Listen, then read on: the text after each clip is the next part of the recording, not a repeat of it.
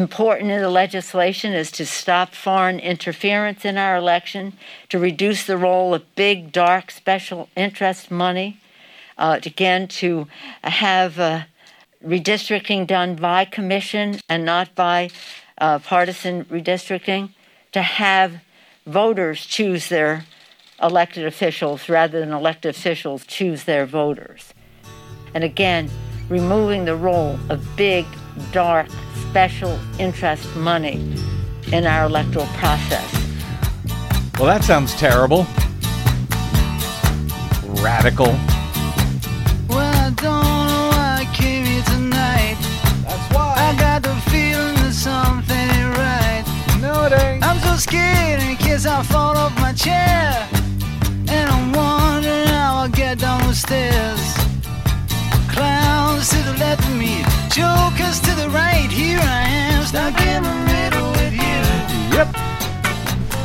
From Pacifica Radio in Los Angeles, this is the BradCast. That's heard on KPFK 90.7 FM in LA. Also in California and Red Bluff and Redding on KFOI, Round Mountains KKRN, and Eureka's KGOE. Up in Oregon on the Central Coast on KYAQ, Cottage Grove's KSO, and Eugene's KEPW.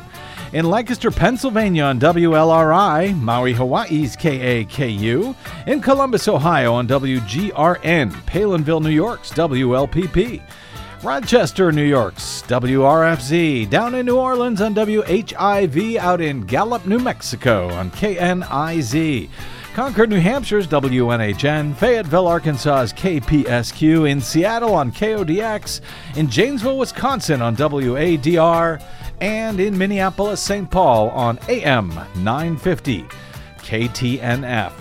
We also stream coast to coast and around the globe every day for you on the internets on the Progressive Voices channel, Netroots Radio, Radio for Humans, FYI Nation, NicoleSandler.com, Radio Free Brooklyn, Workforce Rising, No Lies Radio, Deprogrammed Radio, Verdant Square Radio, and Detour Talk, blanketing planet Earth 5 days a week. I'm Brad Friedman, your friendly investigative blogger, journalist, troublemaker, muckraker, and all-around swell fellow. Says me from bradblog.com. Welcome to the BradCast. I have got a lot to get to today, Desi Doyen. For a change. Yeah, but I'm not sure how I'm going to not click on this headline that just came in from NBC News. Okay. As I was giving the intro there, but I'm going to not click on it. I'm just going to tell you what it says. Okay, yes, please. So the headline is Space Hurricane. Any idea yet what this is about? No. And the text is, swirling mass of plasma raining electrons observed above Earth for first time. Oh, okay. What do you mean, okay? That sounds sort of troubling to me. It kind of sounds like the beginning of, Independence Day movie or something. Well, I have some idea about it. It probably has to do with the coronal mass ejection from the sun, which tends to disrupt electronics on the planet. And so perhaps they've observed the exact phenomenon itself directly for the first time. Oh, well, get you. Well, I'm just saying. That's impressive. So I hope it's not a mistake that I'm not going to click on it. We'll just go with your explanation. I'm hoping that we don't find out by tomorrow the world has ended. But I just have too much stuff to get to. Okay. So that's going to have to wait. Crossing my fingers, the world still exists by tomorrow. That said, so I'm not going to spend a lot of time on this either, but because it is so maddening, I feel like I just need to note it here. We spoke with epidemiologist Carl Krupp of the University of Arizona earlier in the week, and he shared his concerns about a fourth COVID wave that could be even worse than the third one over the fall and winter. Particularly if we are stupid and, as he feared, if we start to, quote, screw it all up again. Well, the next day, sure enough, the GOP governors in both Texas and Mississippi, both under fire for their disastrous response to a winter storm almost 3 weeks ago that has left tens of thousands in both states without water. Even today, both governors announced that they were lifting all statewide business and masking restrictions in their states.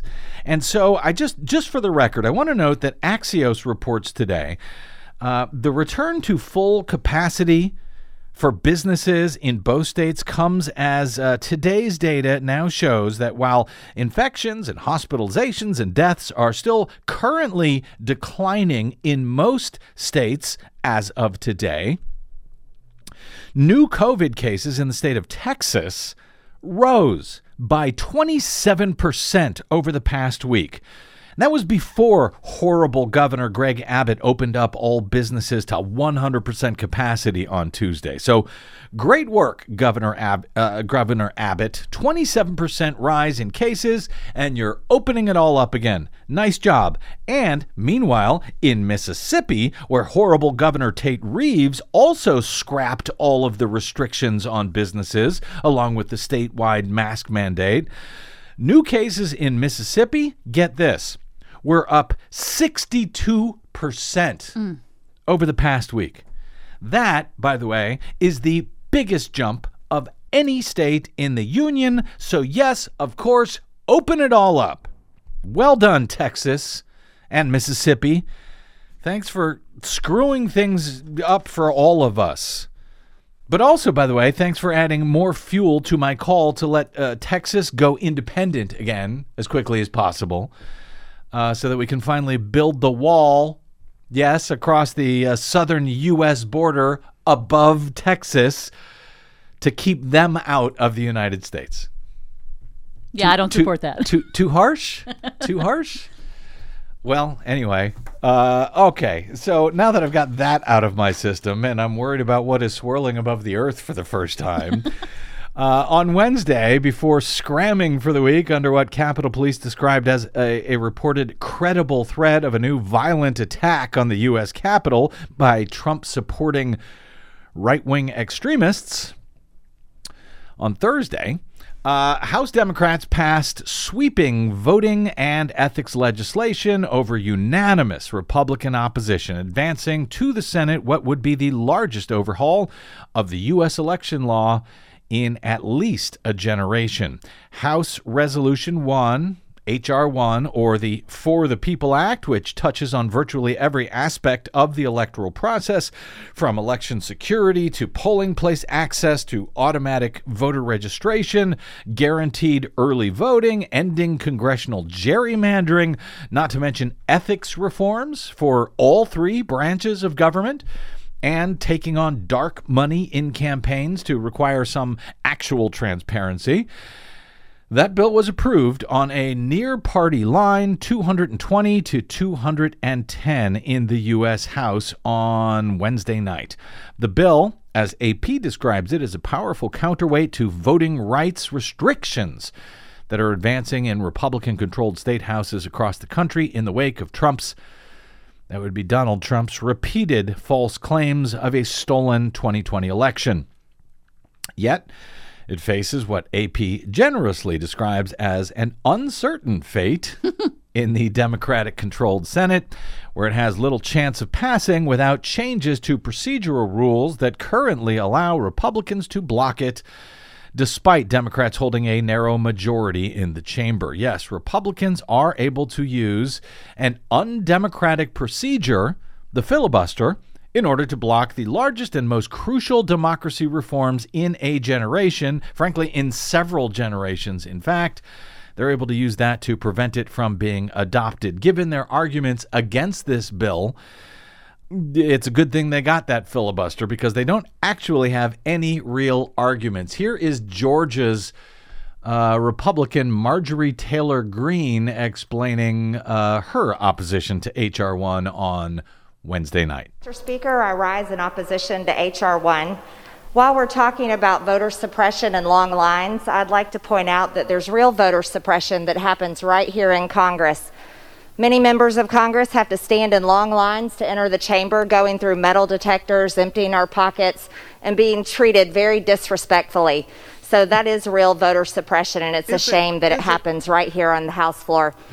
Standing in line to vote is not voter suppression. It's just part of the voting process, just like people stand in line to buy groceries at the grocery store. Thank you very much, Mr. Speaker. I yield back. Yes. Just like when you stand in line, just when you have to stand in line at the, for 3 or 6 or 9 hours to buy your groceries. I hate when I have to stand in line at the grocery store for 9 hours to buy my groceries. People bring you food, even though you're in a grocery store, and water. And a chair. But the real voter suppression is that she has to go through a metal detector. That prevents her from bringing a gun on the House floor, yes. But oddly enough, does not prevent her from voting. But that's voter suppression. It's Republican logic. Standing in line for 9 hours is not. Anyway, this bill will put a stop to the voter suppression that we're seeing debated right now, said Congresswoman Nikema Williams. She's a new representative. She represents the Georgia district that deceased voting rights champion and civil rights icon John Lewis had held for years.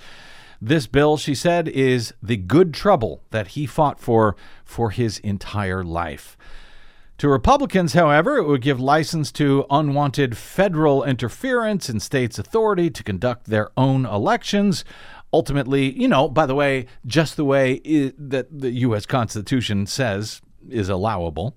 But they say will ultimately benefit Democrats through higher turnout, most notably among minorities. So while they are claiming that this is some sort of federal takeover of elections, not that there would be anything wrong with that, to be honest, but the GOP, their opposition is about the fact that this will allow more people to vote. More legal voters to vote, which Republicans feel will harm their prospects of getting elected in a political atmosphere where they have no actual governing ideas beyond preventing voters of certain political persuasion from being able to cast a vote. They seem to have completely given up on the idea of winning an election by winning a contest of ideas and values. And they are now simply hoping to suppress as many votes as possible, period, to make voting as difficult as possible, period, again, for certain people.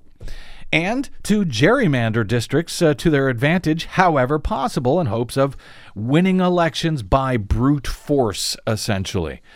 H.R. 1 would require states to automatically register eligible voters as well as offer same-day registration. It would limit states' ability to purge registered voters from their rolls and restore former felons' voting rights. Among dozens of other provisions, it would also require states to offer 15 days of early voting and allow no excuse absentee balloting.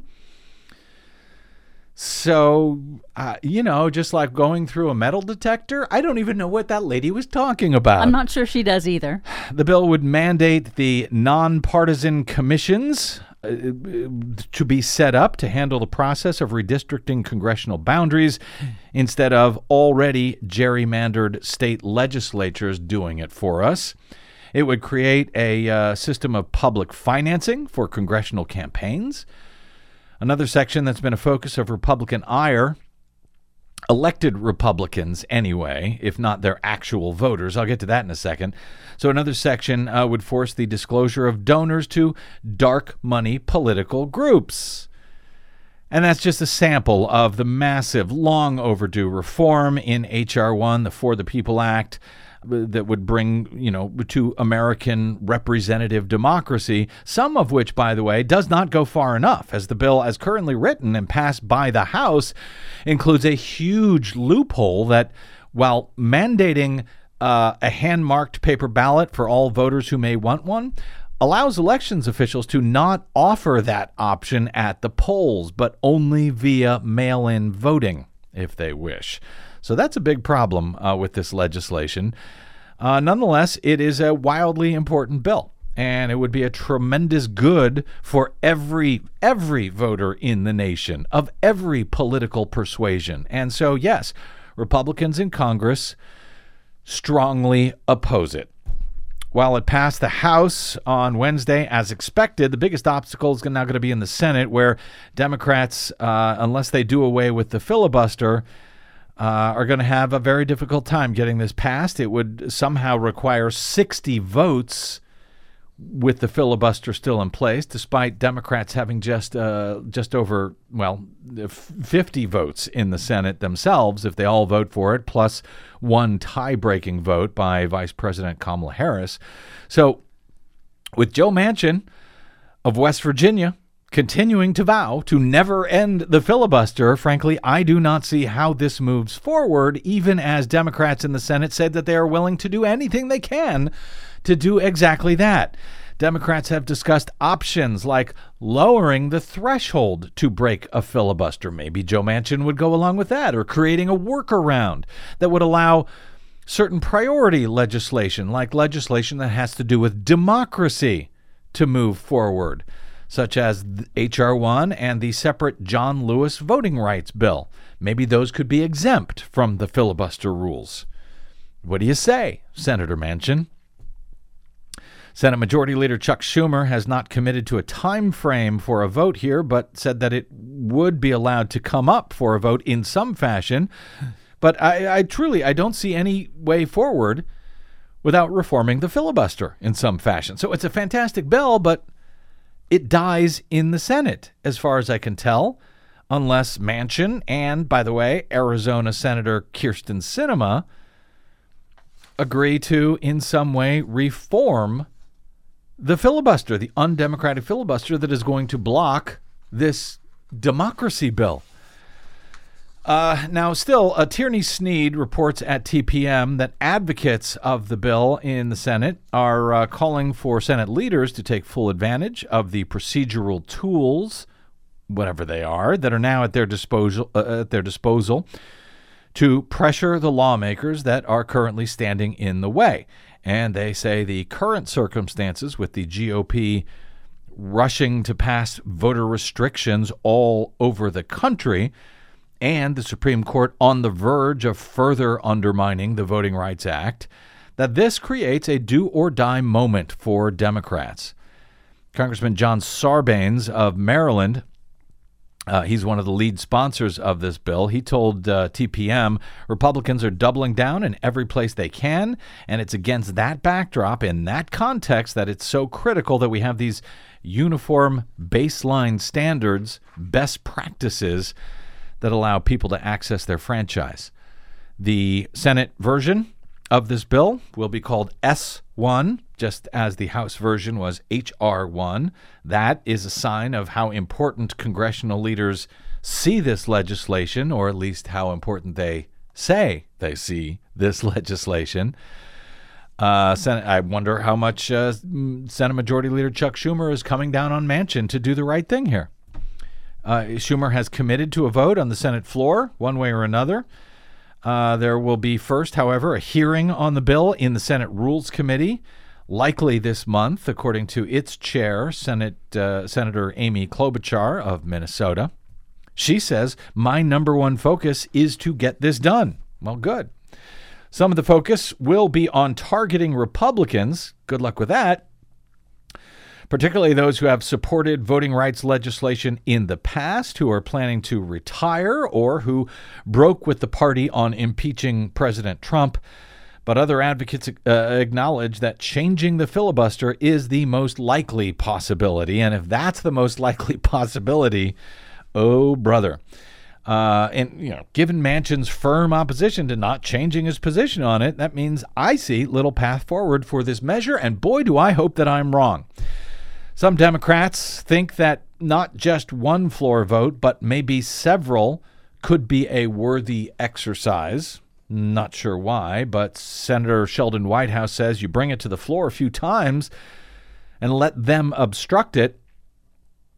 He says his campaign finance bill, the Disclose Act, is one of the pieces that is already built into S1. He says bring them, let them obstruct it, and then you see what effect bad faith obstruction has on some of our members' views about the filibuster. That is something that David Dayen, a friend of the show and the executive editor of the American Prospect, says, that Democrats should allow themselves to be caught trying to do stuff. Yeah, well, they should. And then make a point of nailing the Republicans for their obstruction and make sure that the media covers that as well. Now, there is one other aspect that I do want to note here. While the measure is opposed by Republican officials, it is strongly supported by Republican voters, according to new polling. And that is maybe the point here. That you're talking about, Des, and that David Dan was talking about. Let voters see that it is Republicans who are holding this up, particularly since it appears that Republicans actually support this. Republican voters, not Republican officials. I believe there was 0 votes in the U.S. House from Republicans for this bill when it passed on Wednesday night. A new survey finds that a majority of Republican voters support this legislation. The Data for Progress poll found H.R. 1 has broad public support. More than 2/3 of likely voters, that's 68%, said that they would back the proposal. Just 16% said they opposed it. The support also transcends party lines, according to this poll, with 70% of Democrats, 68% of independent or third-party voters, and 57%, yes, a majority of Republican voters express support for this bill, 57%. But the Data for Progress poll also found that a majority of respondents support major provisions of this bill, not just the full bill itself, but piece by piece they're in support of this bill. The measures that received the most support from likely voters were the prevention of foreign interference in our elections, limiting money in politics, and increasing election security. More than half of the respondents, 58%, said that they supported voting by mail, a method that was heavily used by nearly every state in the 2020 election because of the coronavirus pandemic. That, even as Republicans in state houses around the country are moving hundreds of bills to shut down vote by mail and other procedures that their own voters, at least according to this survey, actually support.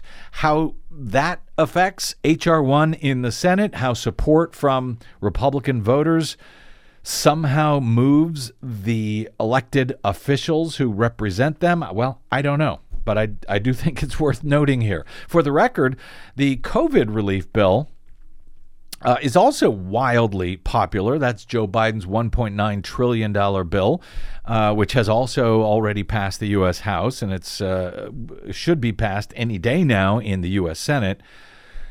The public supports that. 76% overall support that, I believe, and 60% of Republican voters.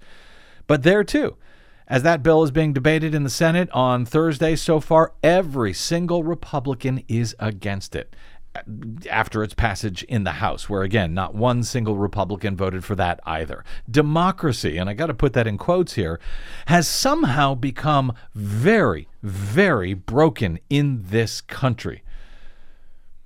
And to the point where even a bill meant to fix that, at least somewhat, cannot be adopted, despite its wild popularity.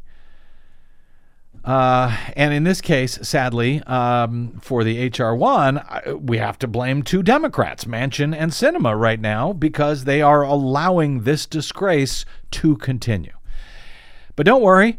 More disgrace regarding elections continues on the BradCast after a quick break, and as usual these days, it redounds to the shame of the GOP in Michigan and especially in Arizona.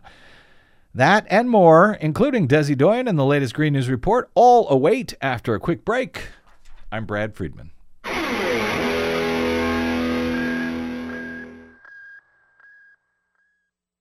5 major corporations now control more than 80% of the media in the United States, but they don't control us. The BradCast and the Green News Report are 100% independent, 100% listener-supported. But we can't do it alone. We need you. Please help us bring real facts to listeners at independent stations around the nation. You can make a difference. Support independent media. Drop by bradblog.com/donate. That's bradblog.com/donate. And thanks.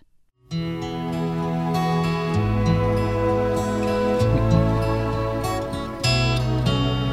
love you Yeah. Well, welcome back to the BradCast. Brad Friedman from BradBlog.com. We may love Arizona, but we don't care for that song. However, my mother loves that song, so I am playing it today in her honor. I love you, Mom. She received her second COVID shot yesterday, and she is just giddy about it. Yay. So, so there's that. That's for you, Mom, and I will get to Arizona in this block in just 1 second. As hundreds of National Guard troops continue to guard the U.S. Capitol, and as Republicans, including our former disgraced president and even his vice president, who he had helped to target for assassination during the January 6th attack on the Capitol, even as all of those folks continue to pretend the November 2020 presidential election was stolen, despite all evidence to the contrary, more such evidence continues to come to light. Now, about, 4 months since Election Day? Will it make a difference to the GOP stooges and denialists and sore losers? I doubt it. But here's the latest news on that front. As you know, there were three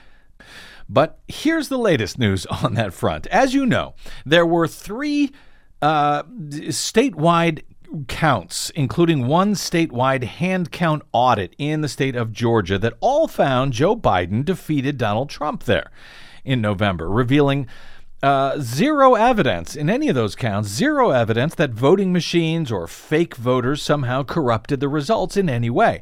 In Wisconsin as well, another state where Donald Trump pretended the election was stolen from him, his own recounts that he requested, that he demanded in the state's two largest and most Democratic-leaning counties, that would be Milwaukee and Dane, those also found no evidence of fraud and confirmed the results there as accurate as well. And now, this week, and I'm sorry that we have to keep going over this over and over again, but I suspect the election officials who have to do it are probably even more sorry in any event. This week, we have new evidence that the results in Michigan, yes, yet another state that Donald Trump is said to have won back in 2016 but lost in 2020, new evidence confirms yet again Joe Biden's win in Michigan again. On Tuesday, Michigan's Secretary of State Jocelyn Benson announced the results of the second set of statewide post-election audits. What they found, said Benson, in each and every one of the more than 250 audits that they conducted, is that Michigan's election was the most secure in our state's history, and the results accurately reflect the will of the voters, she said. The Dominion voting machines used in Antrim County were found to be accurate despite claims that they had malfunctioned. Writing today at the Detroit Free Press, Benson offers more details. She says all of Michigan's more than 250 election audits are now complete, and each and every one of them, she says, affirmed the integrity of the November election and the accuracy of the results.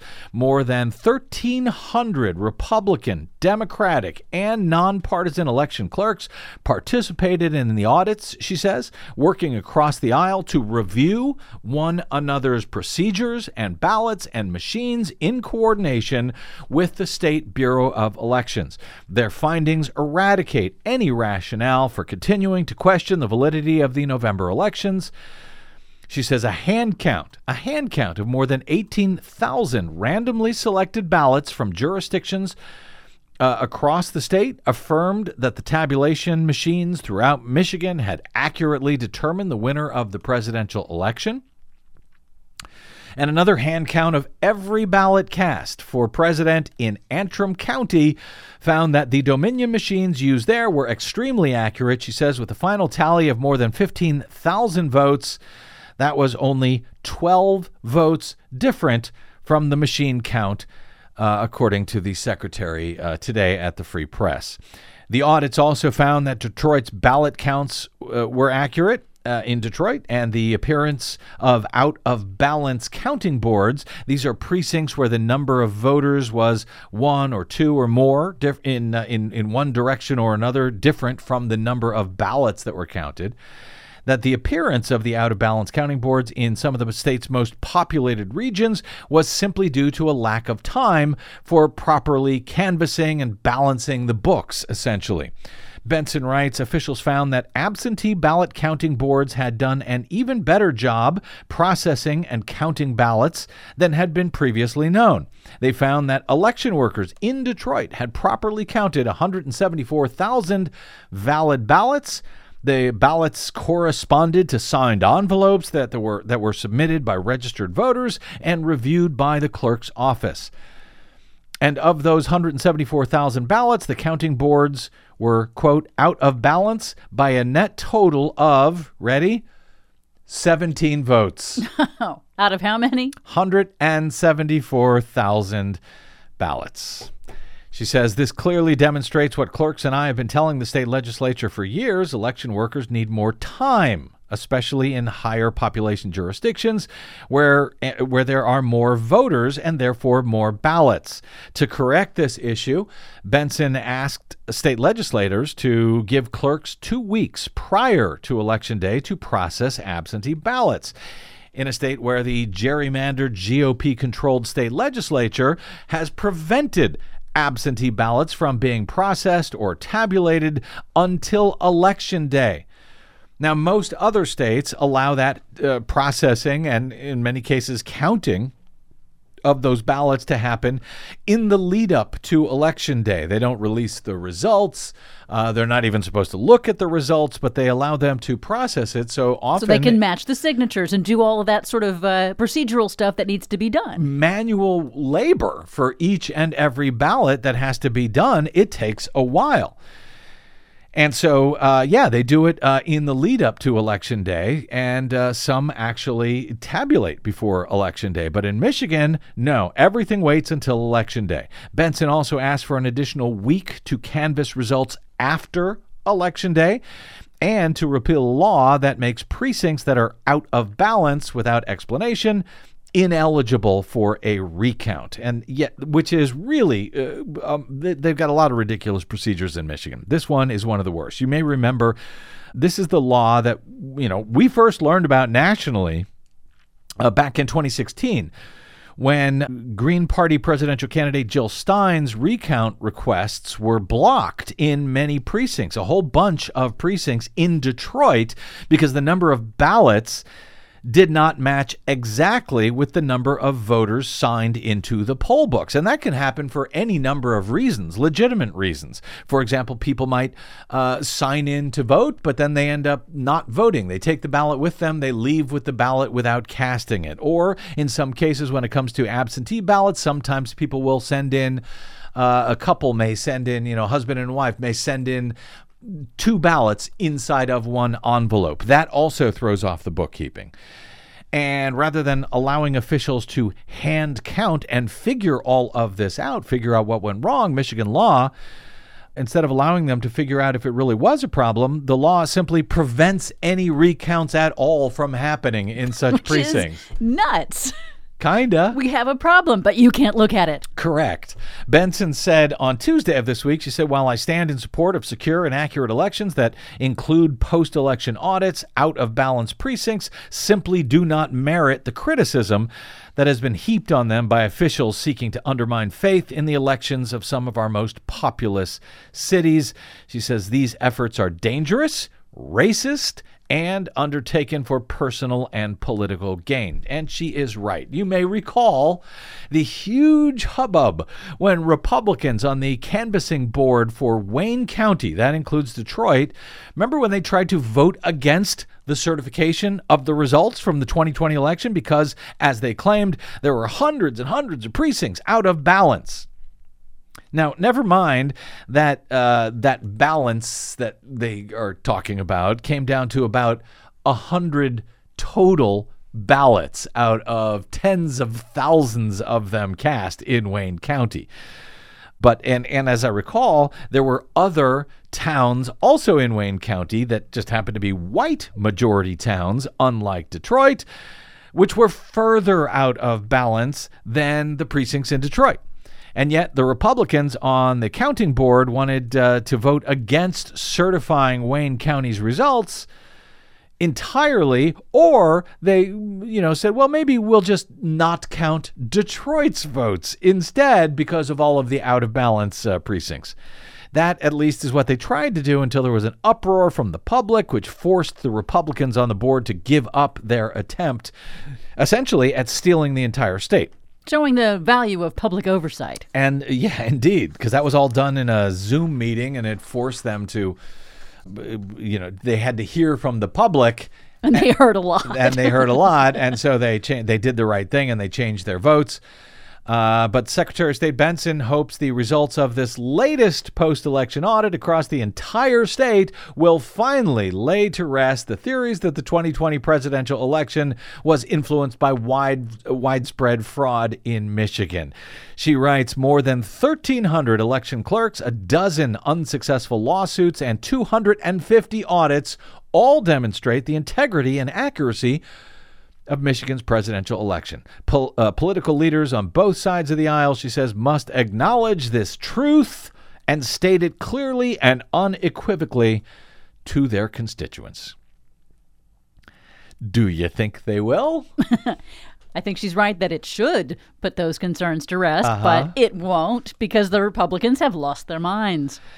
Also, it should be noted that on Friday, February 12, so that's already a couple of weeks ago, Benson announced the results of the state's first set of audits. She said that those results as well reaffirmed Biden's win in Michigan.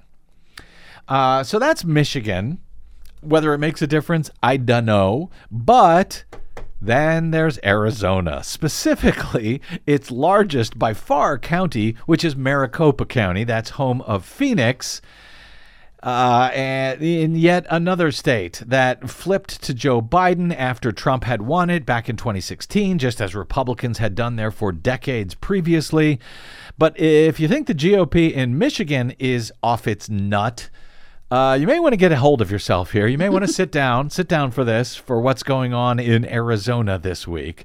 As Lori Roberts of the Arizona Republic reported last night, she says, for 2 months, the GOP majority Arizona Senate has been demanding that Maricopa County turn over the 2.1 million ballots that were cast in the November election. This so that they could count them themselves following several post-election audits, all of which found that the initial results from Maricopa finding Joe Biden won the county, and because of its size, therefore Biden won the state. She reports Republican senators have been itching for 2 months, even longer, since November, to get their hands on the ballots that delivered the state's 11 electoral votes to Joe Biden. Senators issued a pair of subpoenas on December 15, demanding that the county turn over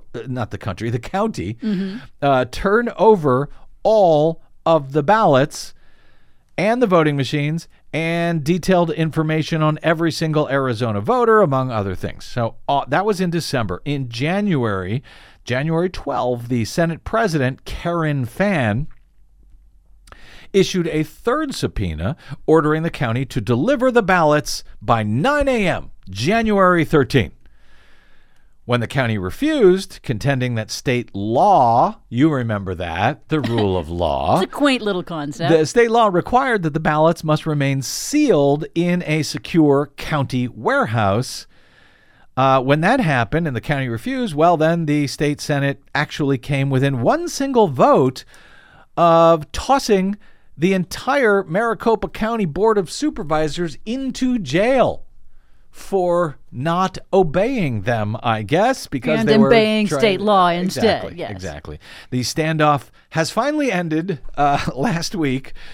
The Superior Court Judge Timothy Thomason ordered the county, in fact, to comply with the Senate subpoena. So on Monday of this week, Maricopa County officials boxed up all of the ballots and the early ballot affidavit envelopes and began loading them onto trucks. 73 pallets of them. And now, according to Lori Roberts at the Arizona Republic, we learn that the Senate has no idea what to do with the ballots. She says one would think that Senate Republicans might have made some sort of arrangements for those all-important ballots by now.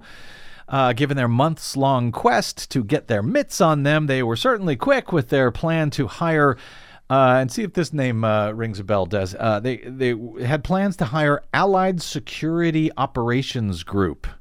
Does that ring a bell? No. This is the so-called group of intelligence experts, so-called, because that's what they call themselves, who had provided the Trump campaign with ridiculously inaccurate so-called evidence of fraud. That they were the group. This was the group that the Republican Senate in Arizona said was going to be running this post-election hand count or audit or whatever it was that they had planned. These guys know nothing. And I talked about their leader. I think his name is Phil Watkins or something, as I recall. I had talked about him some weeks ago after he had, or some months ago at this point, he had given some of the testimony, I think it was in Georgia, to one of those phony hearings. And it was clear he knew nothing about elections and how they're supposed to work. Surprise. On January 29, the Senate announced that it had hired, quote, an independent qualified forensic auditing firm to analyze the 2020 election results, though Senate President Karen Fann quickly backtracked once the public found out that her idea of this independent qualified group of auditors was Trump's crack Allied security crew. But the Senate apparently made no other plans for what to do with the county's 2.1 million ballots, which until this week had been stored, by the way, safely in a fire suppression vault inside Maricopa County's election tabulation center as required by state law. And now the Senate is saying, well, we never meant for the ballots to actually be delivered to the Senate. The question is, why are they even sending them, said Senate spokesperson Mike Phillipson to ABC 15 this week. Well, perhaps it's because the Senate subpoena had demanded that the ballots be delivered specifically to 1700 West Washington, which is the address of the Senate. Oh, no. Apparently, the senators said that they had expected to perform the audit at the county's facilities. I guess they should have been more specific. Well, even if they had, they were pretty specific. 1700 Washington Avenue. I guess they should have been less specific. But Maricopa County officials, even if senators had wanted to use the county facilities, county officials say that the Senate made no request to use their facilities, and even if it had, the election officials there are preparing to conduct city elections, which around the state, which first one is scheduled for March 9. Supervisor Chairman Jack Sellers wrote in a Wednesday letter to Senator Fann, quote, the county is currently involved in municipal elections and cannot permit unauthorized persons inside the election facility to count 2.1 million ballots. The county has to ensure election integrity, after all. So off the ballots went to the Senate, which spent thousands of dollars, taxpayer money, by the way, in legal fees in order to gain control of these ballots. And now they have no idea what to do with them. Womp womp. As Lori Roberts reports, surely if you are seeking an independent expert analysis to ensure election integrity, as our leaders have repeatedly claimed, you would have already arranged for a secure facility to house the ballots, one that is guarded 24 hours a day to ensure that no one tampers with the ballots. Surely, if restoring public confidence is your goal, she writes, you'd already have in place a plan to make darn sure that those ballots are watched every moment that they are out of the hands of the people who are entrusted by law to keep them secure. You would, wouldn't you? Senator Fann has repeatedly assured us, she says, that the Republican-controlled Senate isn't on a quest to overturn the election. It is, she says, a mere search for truth. On January 29, Fann said, we must bring back confidence that the election results reported are how votes were legally cast. The Senate's forensic audit will bring accuracy and detail to the process, and with that, restore integrity to the election process. Accuracy and detail that begins and ends, notes Roberts, with the now homeless ballots that, for all we know, may wind up with a home in Fan's broom closet. Roberts says, I know my confidence is restored. And not only, by the way, is her confidence not restored, at this point, since there is no documented chain of custody, since the ballots, I guess, are just sitting there, 2.1 million of them, at this point, no matter what happens with them, if they do count them, we can't know that there was a secure chain of custody. So they've just contaminated their own chain of custody that they demanded. Yes, they did. So that's Arizona. Let me give you one more before we go, because it sort of follows a familiar theme here. This is a story that we reported last summer initially. Former Kansas Congressman Steve Watkins, he has entered into a diversion agreement with the Shawnee County District Attorney's Office in Kansas to avoid a criminal trial in the, wait for it, voter fraud case that came to define his brief tenure in Congress. Watkins is a Topeka Republican. He served one term in the U.S. House, and he faced, until this week, 3 felony charges related to voting in the wrong Topeka City Council district in the 2019 municipal election. This came up just before the primaries last summer. The Republican Watkins used the address of a UPS store for his voter registration for some reason, a UPS store that was not anywhere near, apparently, where he was actually living, which was at his parents' house. In addition to charges of voting illegally, Watkins was accused of interference with law enforcement because he lied to a Shawnee County detective who had investigated the matter, which I guess, who knew, but apparently lying to investigators is still illegal in some parts of the country. Don't tell Michael Flynn. Don't tell, well, take your pick. Anyway, he said, I regret the error in my voter registration paperwork that led to these charges. I guess he accidentally specified a UPS store as his home address. He said, I fully cooperated from the beginning and had no intent to deceive anyone at any time. In his statement this week, Watkins, the agreement calls for Watkins to stipulate that the facts in the charging documents against him are true, including that he provided false information to the detective. He says, I told Detective Dickin that I did not intend to vote in the wrong city council election. However, I told Detective Dickin that I did not vote for the city council race.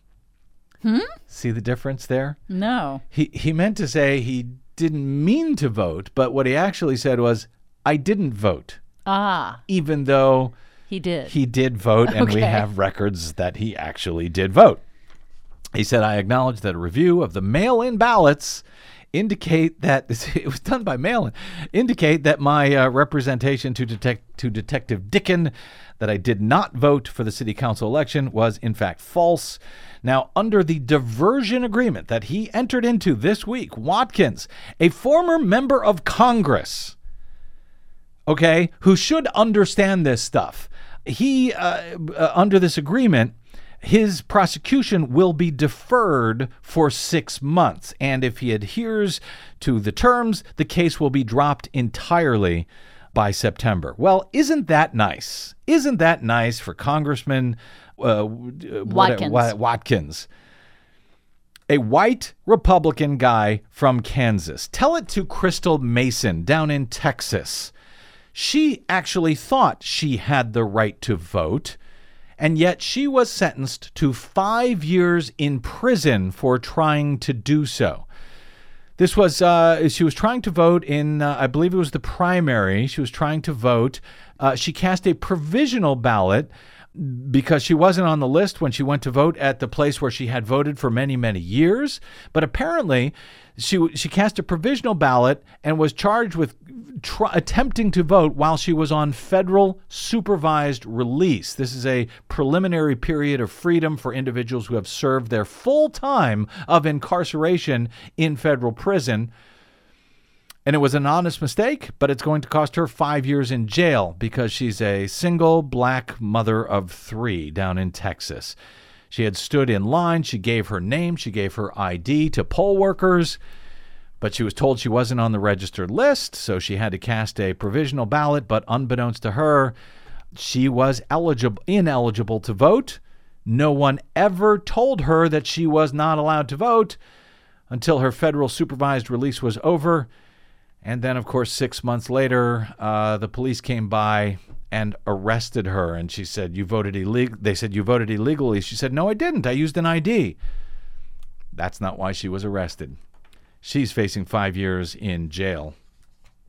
Congressman Watkins, enjoy your 6 months of freedom and probably the rest of your life. Quick break, and we're back with Desi Doyen and the Green News Report right here on the BradCast.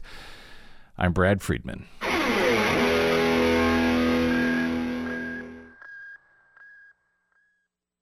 The BradCast and the Green News Report are 100% independent, 100% listener-supported. But we can't do it alone. We need you. Please help us bring real facts to listeners at independent stations around the nation. Please drop by bradblog.com/donate. That's bradblog.com/donate. And thanks.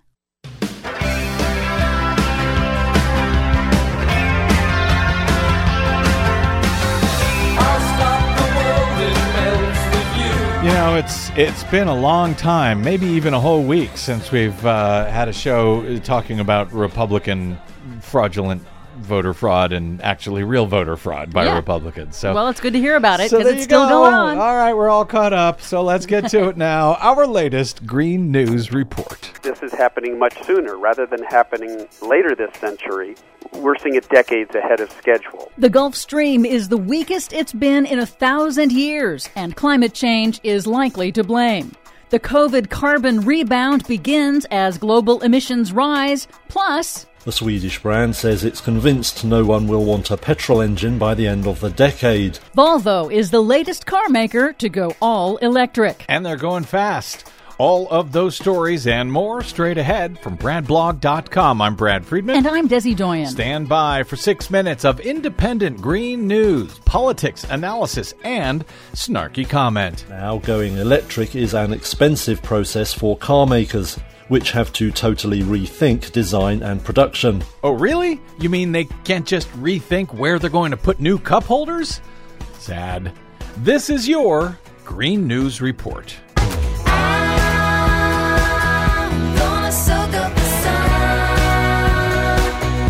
Okay, Desi Doyen, there has been one and only one nice thing about COVID. The pollution has been way down, but now you say carbon emissions are on the way up? Oh, yes. Now, 2020 marked the largest decline in global CO2 emissions in history, about 11% due to the coronavirus pandemic shutdowns slashing fossil fuel consumption. However, this week, the International Energy Agency warned that greenhouse gas emissions are already rebounding as economies slowly reopen. Now, this was predicted. China, India, and the United States remain top emitters, and the data shows that the U.S. still has the highest emissions per person by far. U.S. per capita emissions are twice that of folks in Germany and China, and 10 times higher per capita than India. Even during the COVID crisis. Yes. Why am I not surprised? The United Nations warned in a recent report that countries' pledges to cut their greenhouse gas emissions under the Paris Climate Agreement are far too low. Current pledges would deliver only a 1% reduction in global emissions by 2030, rather than the 45% reduction that scientists say is needed by 2030 to have a good shot at averting climate catastrophe. The Biden administration announced it will raise the U.S. climate emissions targets under the Paris Agreement. That's in advance of a virtual global summit with world leaders on Earth Day, April 22nd. Canada announced it will join the United States in increasing its own emissions targets. Nice.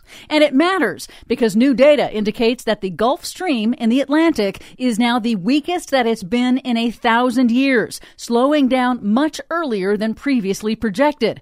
Man-made climate change is likely to blame. The Gulf Stream acts like a conveyor belt that transports warm water from the tropics north along the east coast and onto Europe, giving Europe its mild climate. A slowdown of the Gulf Stream would bring more severe heat waves and storms to Europe and the U.S., accelerate sea level rise in North America, and impact marine ecosystems and the ocean food supply. In an interview with the Green News Report, climate scientist Dr. Michael Mann explained. This is happening much sooner rather than happening later this century. We're already seeing a substantial weakening of this current system that is unprecedented in 1,000 years.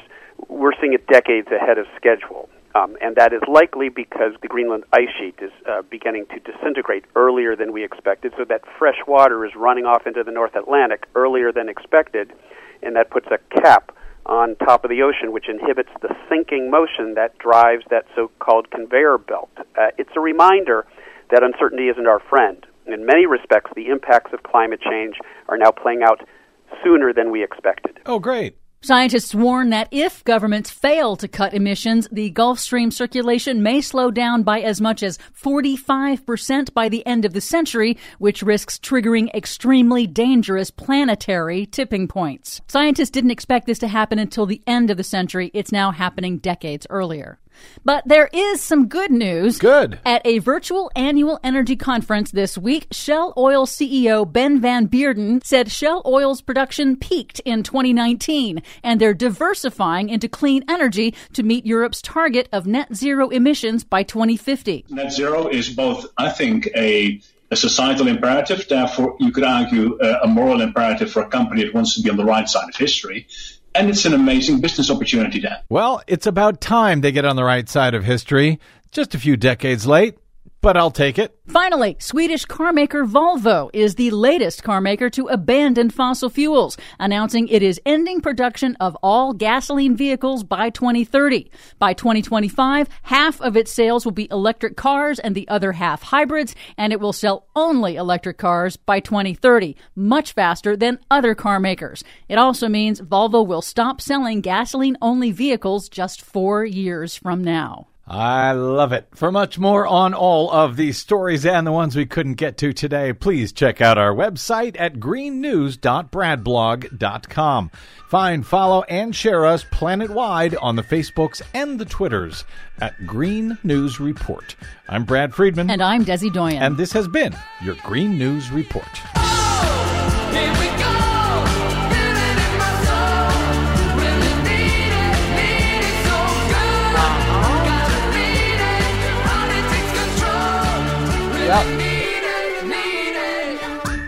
Excellent. Thank you very much, Desi Doyen. Yep. And thanks to all of you for spending a portion of your day or night with us. If you missed any portion of today's program, you can download it anytime for free at bradblog.com. You can do that thanks to those folks who stopped by bradblog.com/donate to help us stay on your public airwaves every day as long as we can. bradblog.com/donate. You can also drop me email. I am BradCast at bradblog.com, and on the Facebooks and the Twitters, I am the Brad Blog. We will see you there until we see you here next time. I'm Brad Friedman. Good luck, world.